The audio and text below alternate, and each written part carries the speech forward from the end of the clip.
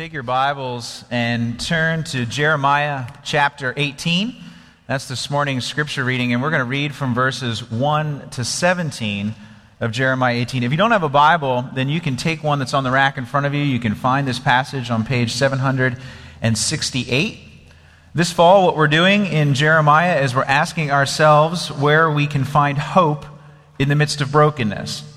And as we come to Jeremiah 18 in the overall narrative of what's going on here, what we have is the southern Jewish kingdom of Judah facing imminent invasion from Babylon because of their persistent rebellion against God and their stubborn refusal to recognize Him as the true king.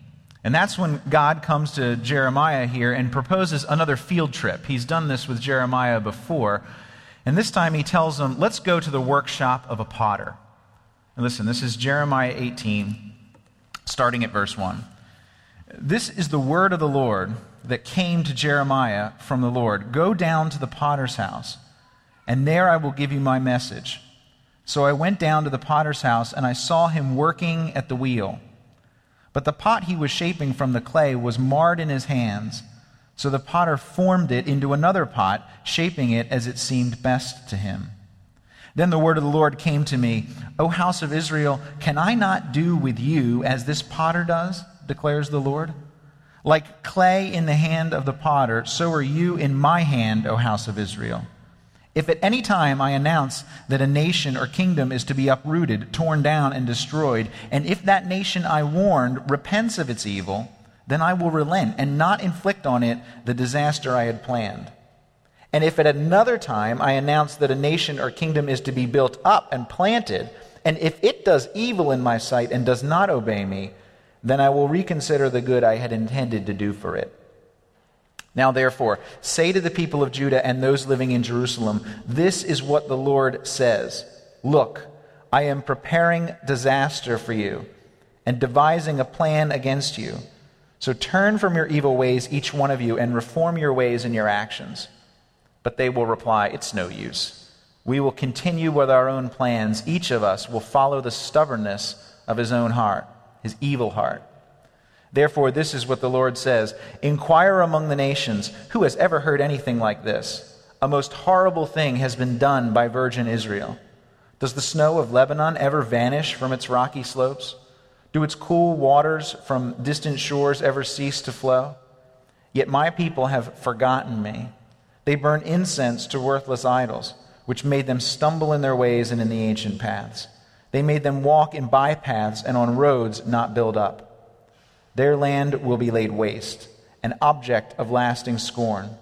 All who pass by will be appalled and will shake their heads. Like a wind from the east, I will scatter them before their enemies. I will show them my back and not my face in the day of their disaster. This is God's word. Now, let me ask you a question. When you think of God, what is the first image that comes to your mind? Right? What do you think of when you conceive of God? Now, of course, in a sense, that's actually not the right question to ask because God cannot be determined by what we think him to be.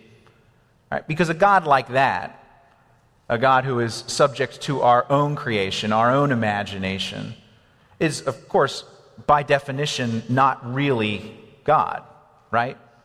Right? Because if we define him, then, of course, in that sense, we're God, wouldn't we be?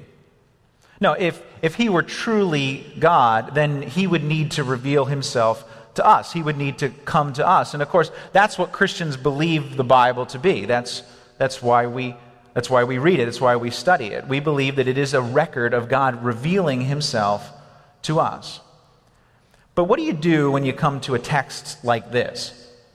It's a problem that occurs throughout the Bible. But we see it pretty obviously here, because here we have a God who seems very intent on meting out justice. And if we aren't careful, it falls right in line with a pretty common conception of God, image of God, that many people have. And that's an image of a mean old judge just sitting waiting to smite people. Right?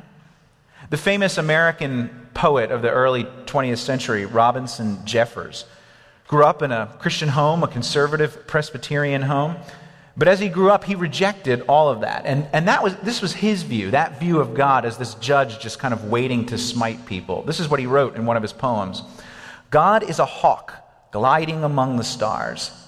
If all the stars in the earth and the living flesh of the night that flows in between them and whatever is beyond them were that one bird, then he has a bloody beak and harsh talons.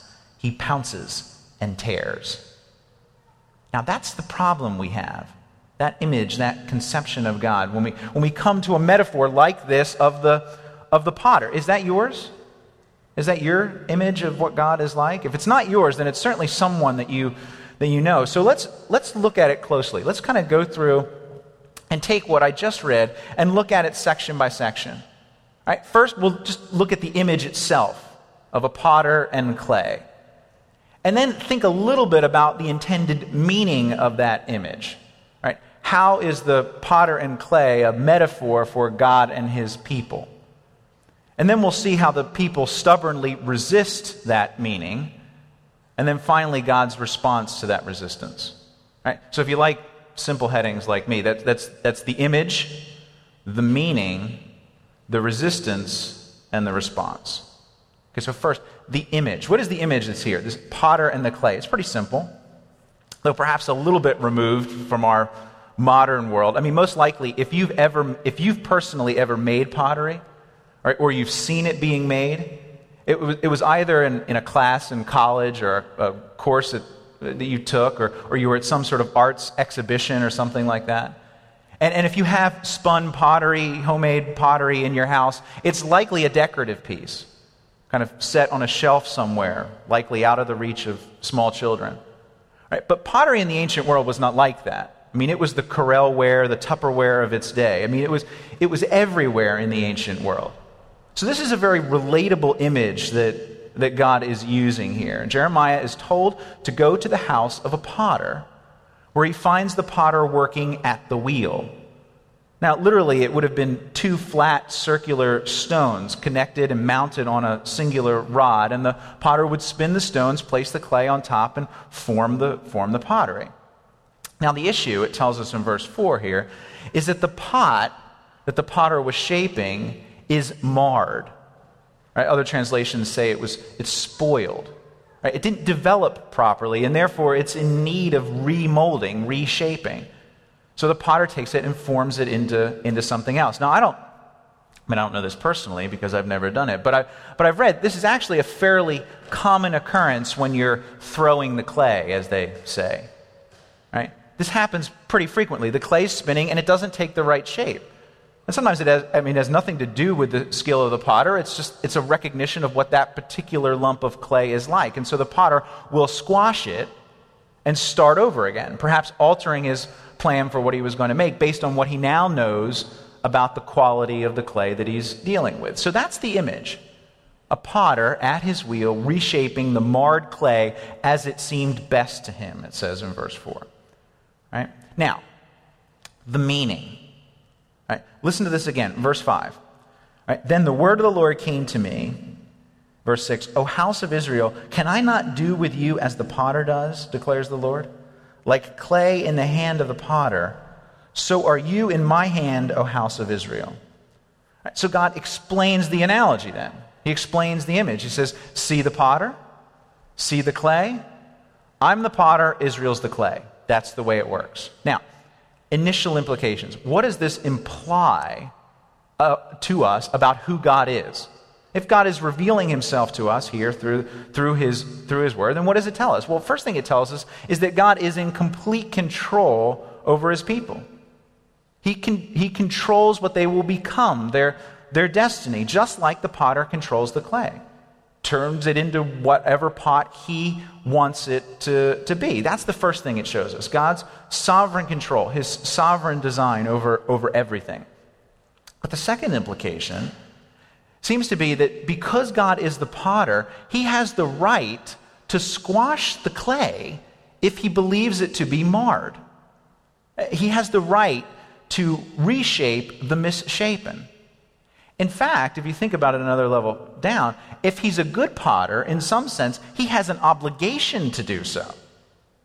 Right? Because to cast clay into a misshapen pot would be negligent on his part. He would not be a good potter. Right? And that's what God is threatening here to the people of Israel. Verse 11, we jump down, he says, turn from your evil ways. Right? Don't persist in what you are doing, because if you do, it's not going to end well for you with the way that you're going. And that's where this image of the potter, this analogy, begins to get a little bit disturbing, because God's pointing to Israel and he's saying, see the clay that's marred? That's you. Right? See what the potter's doing in squashing it? That's what can happen to you if you continue in your path of rebellion. Now, I get the if from what God says in verses 7 to 10. It doesn't appear as if this is a completely foregone conclusion in the way that it's presented here. God appears to lay out contingencies, possible ways in which the situation might go, depending upon Israel's reaction to what he's warning. Because he says in verses 7 to 8, if any rebellious nation, which he has threatened with squashing, or as it says in verse 7, which he has announced will be uprooted, torn down, and destroyed. If any nation like that, in that situation, repents, right, then God will relent, it says in verse 8, and not inflict on it the squashing that he had originally planned. Right? Now, at the same time, verses 9 to 10, God reverses the scenario. And he says, okay, in a nation that I have promised to bless, if that nation begins to rebel against my authority as the potter, in other words, if the clay begins to jump off the table and try to take control of what's going on, right, then I will revoke my blessing. Now, initially, this might seem a little confusing, since God just finished saying that he's in complete control of all things. That's the image of the potter. And now it seems, in a sense, as if he's responding to the actions of Israel or the actions of some other nation. What does this mean about God? Which is it? Is he in complete control over everything, or is he responding to the decisions of Israel and to us? But it's a false choice, right? Because God is actually both. And that's what he's trying to say here. See, there are two characteristics. These are two characteristics of the same God that are described throughout the Scriptures. On the one hand, God is transcendent. It's a word theologians use to describe the fact that he is over everything. He's in complete control. He not only knows history, he fixes history from beginning to end. On the other hand, though, God is also presented to us as immanent, a word that's used to describe his intimate connection, his nearness to us. He asks questions. He waits. He responds to our prayers. He responds to actions. Now, how can both be true? Well, being sovereign and in complete control over everything does not mean that God is mechanical or that he exercises that complete control simply through divine decree, right? No, what it means is that God works through controlling all things through the means of secondary causes. Now, hang with me. The Westminster Confession of Faith, which is from the 1600s in England, is actually very helpful in summarizing this for us. Now, let me read just a portion of it. I'll try to clean up some of the Old English a little bit, but essentially it says this. It says, as it relates to the foreknowledge and the decree of God, all things happen immutably and infallibly. That is, they happen without change and without error. Right? Yet, by the same providence, that is, by the same sovereign decree of God, God orders those things to happen according to the nature of secondary causes, either necessarily, freely, or contingently. God, in his ordinary providence, makes use of means. Right? All things happen immutably and infallibly, yet he orders them to happen according to the nature of secondary causes. Do you get that?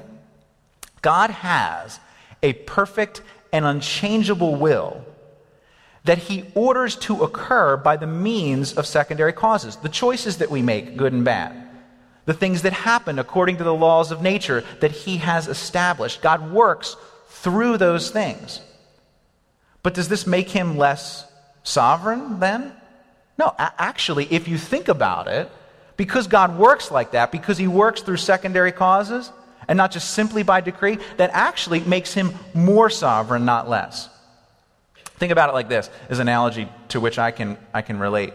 Any father can exercise a relatively high degree of sovereignty in determining the destiny of a very young infant, right?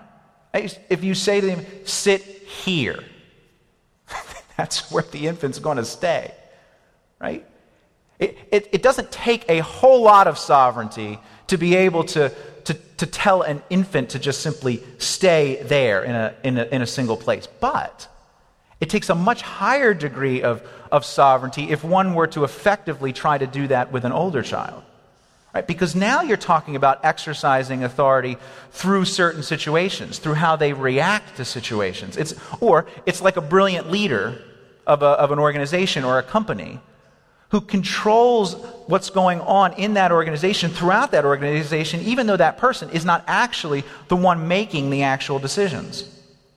Now, those analogies break down, of course, if you push them, because no parent is able to guarantee the results of what happens with their children. No brilliant leader is able to guarantee the outcome of a company or an organization. But imagine if God were able to accomplish his perfect, unchangeable will, not by simple decree, but by the means of our own choices, emotions, and reactions. Right? I mean, I know it's hard to kind of conceive how that would happen, but if that were true, then we'd have to grant that if that were the case, that what we would have is a truly sovereign God. Right? He's the potter. That's what the image means. That's point number 2. Now, what's the reaction to Israel, or of Israel, to a God like that? Point number 3, the resistance. And this is actually a short one because Israel's reaction is pretty short. Look at verse 12. They will reply, "It's no use. We will continue with our own plans. Each of us will follow the stubbornness of his evil heart." So that's how it's going to be. Right? It's like a child who looks up at his father after the father has patiently and clearly explained the concept of parental authority, clearly and patiently explained the wrongness of the child's behavior, clearly and patiently explained the consequences of persisting in that behavior, and the child looks up at the father and says, "No. Me do." Right? God's call for Israel to repent and to turn back to him so that he might relent of the judgment, it's met with stubborn resistance. They simply say, "We like our plan better than we like yours. We'll do what we want." Now, before we move on, right, from that, we can't just write this off as a problem with ancient Israel, because we do the same thing. Right? Even though it's really hard to admit, I confess, I like the wise father, rebellious child analogy. Right? It's easy to relate to. Why? Because, of course, in the analogy, I'm the wise father. Right? And as you hear that analogy, I'm sure what probably goes through your mind first is immediately thinking of someone you know that you have given advice to that's really stubborn, that doesn't listen to that advice, right? Because we like being the wise mom, the wise counselor, the wise teacher, the wise friend. But when we do that, when we immediately jump to that place, we miss the entire point of the analogy because we're not the wise one in the story, right? We're the one that looks God in the face and says, "No, me do." Right? We do that when we look at his commands about sexuality and we think they're optional. Right? We do it when we think that when we choose the easy way out of relationships because resolving conflict is hard. Right? We do it when we assume that the money we earn belongs to us and then we get to choose if there's anything left over what we're going to do with it. Right? It's no use. We will continue with our own plans. Each of us will follow the stubbornness of his evil heart. That's the resistance.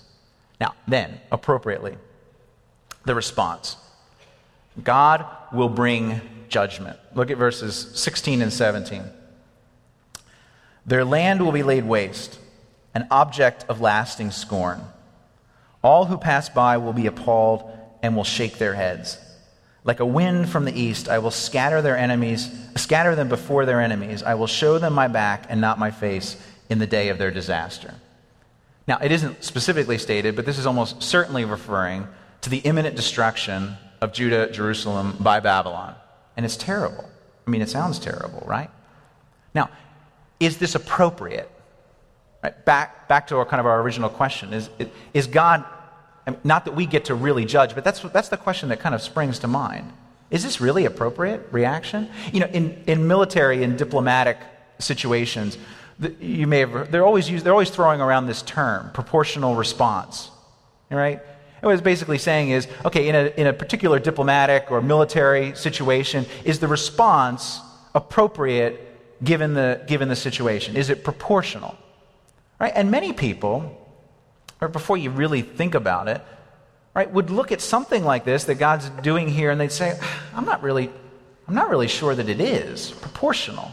I mean, it might be appropriate, but this might seem a little bit severe, seem a little bit harsh. And the reason why I think we do that is because we tend to think of God's reaction in the same terms as we think of human relations. We think of a situation that we might be accustomed to. So, for example, when I worked at Sunoco, if my boss were to come to me and tell me to do something, and I look him in the eye and I say, "No, I don't really like that plan. I'm going to do it my way." Right? What would be the reaction of the boss? Well, I mean, it would start with verbal reprimand, and if I persisted, then probably a formal note in my personnel file. And if I really persisted, then ultimately it would end up in me being fired, my dismissal. Right? But my home wouldn't be laid waste. Right? I wouldn't be scattered before my enemies in the day of my disaster. Right? If that were to happen, you'd say, okay, I mean, that seems a little bit disproportional. Right? But David Platt, who's the president of the International Missions Board for the Southern Baptist Convention, he suggests that maybe the reason why, maybe we should think about it a little bit differently. Right? He says the penalty for sin is not so much determined by the magnitude of our sin, but by the identity of the one who is sinned against. Let me say that again. The penalty for sin is not so much determined by the magnitude of our sin, but by the identity of the one who is sinned against. And then David Platt tells this story. He's got a friend by the name of Azim, who comes from who's an Arab follower of Jesus. And Azim was in his country, and he was riding in a taxi one day, and he was telling the taxi driver about Jesus. And they were having a discussion about heaven and hell and eternal punishment and whether it's appropriate or not. And the taxi driver said to Azim, he said, I think, I'll probably spend a little bit of time in hell to kind of pay for my sins, but then I'll go to heaven after that, because after all, the magnitude of my sin isn't all that great. And Azim said, "Hey, can I ask you a question?" The taxi driver said, "Sure, go ahead, ask me a question." And Azim said, "If I slapped you across the face, what would you do?" Taxi driver said, "Well, I'd probably throw you out of my taxi." I said, "Okay. So let me ask you another question. If I were to just go up to someone on the street and slap him in the face, what do you think would happen?" The taxi driver said, "Well, he would probably go get his friends and then beat you up." And Azim said, "Okay." He said, "Now, if I were to go up to a policeman on the street and slap him in the face, what do you think would happen?" He said, "Well, then you would definitely get beat up, and then you'd be thrown in jail." Azim said, "Okay." He said, "Now, one last question. If I were to go up to the king of this country and slap him in the face, what do you think would happen?" The taxi driver kind of awkwardly laughed and said, "Then you would die." See, and Azim made his point. He said, you see, the severity of sin's punishment is always a reflection of the position of the person who is sinned against. Now, do you see? If that's true, then we are significantly underestimating the severity of our sin against God.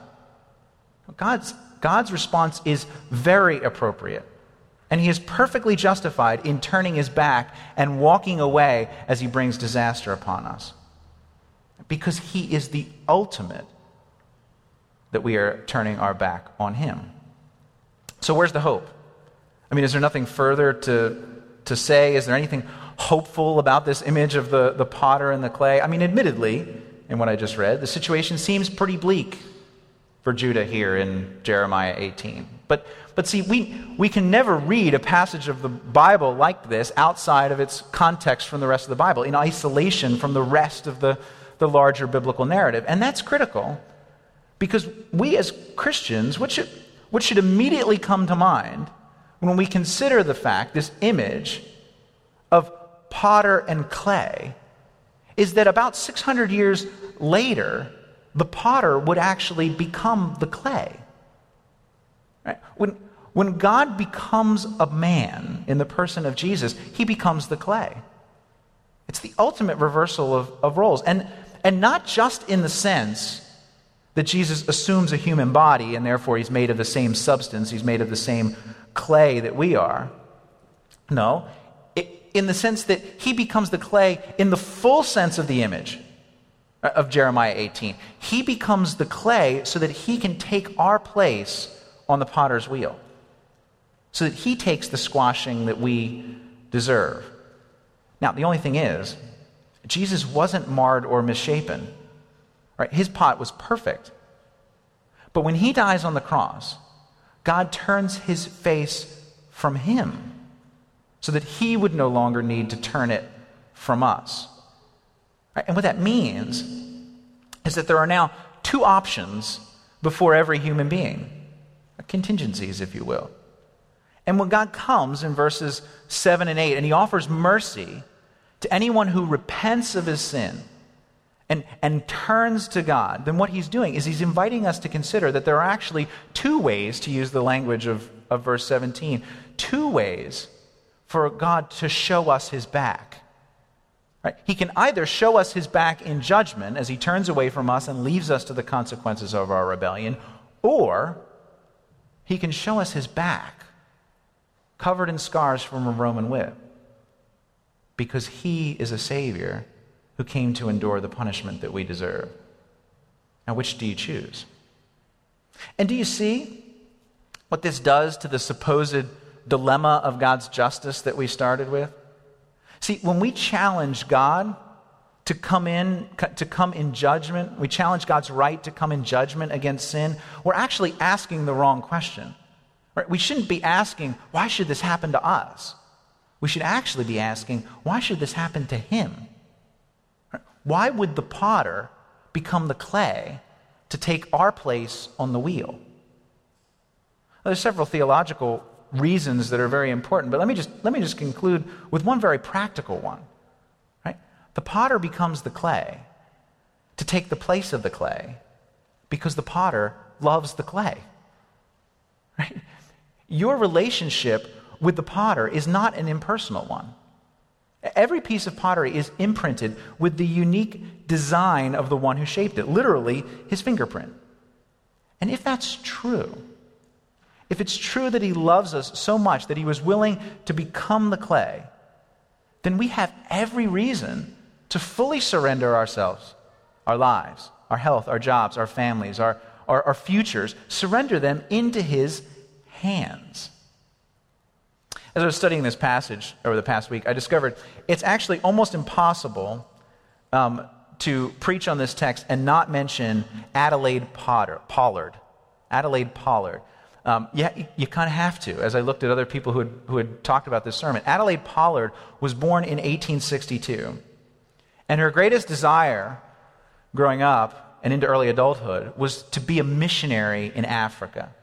That's what she wanted to do. It's what she desired with all of her heart, to go to Africa as a missionary. The only problem was she couldn't get there. She tried, but she couldn't raise the money.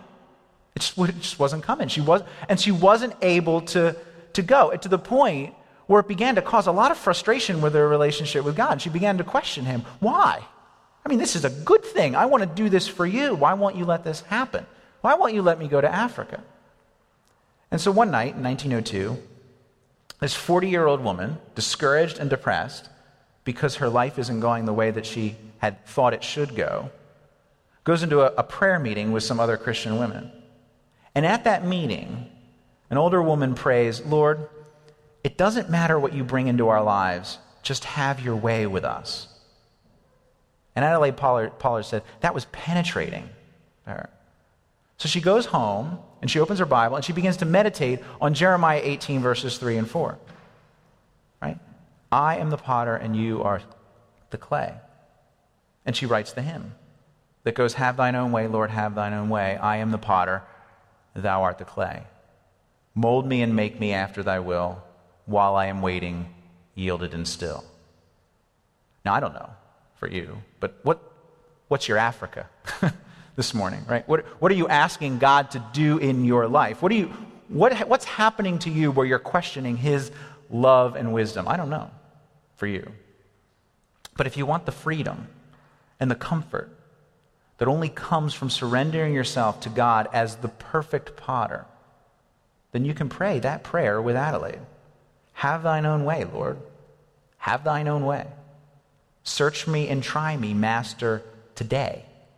Whiter than snow, Lord, wash me just now. As in thy presence, humbly I bow. Let's pray. God, thank you that you are a God who is in complete control of all things, that you design good for us. But Lord, help us to take seriously the challenge that you put before us, the punishment, the judgment that is rightfully deserved if we persist in our own way. And so, God, we ask that you would have your own way with us. And we pray in Jesus' name. Amen.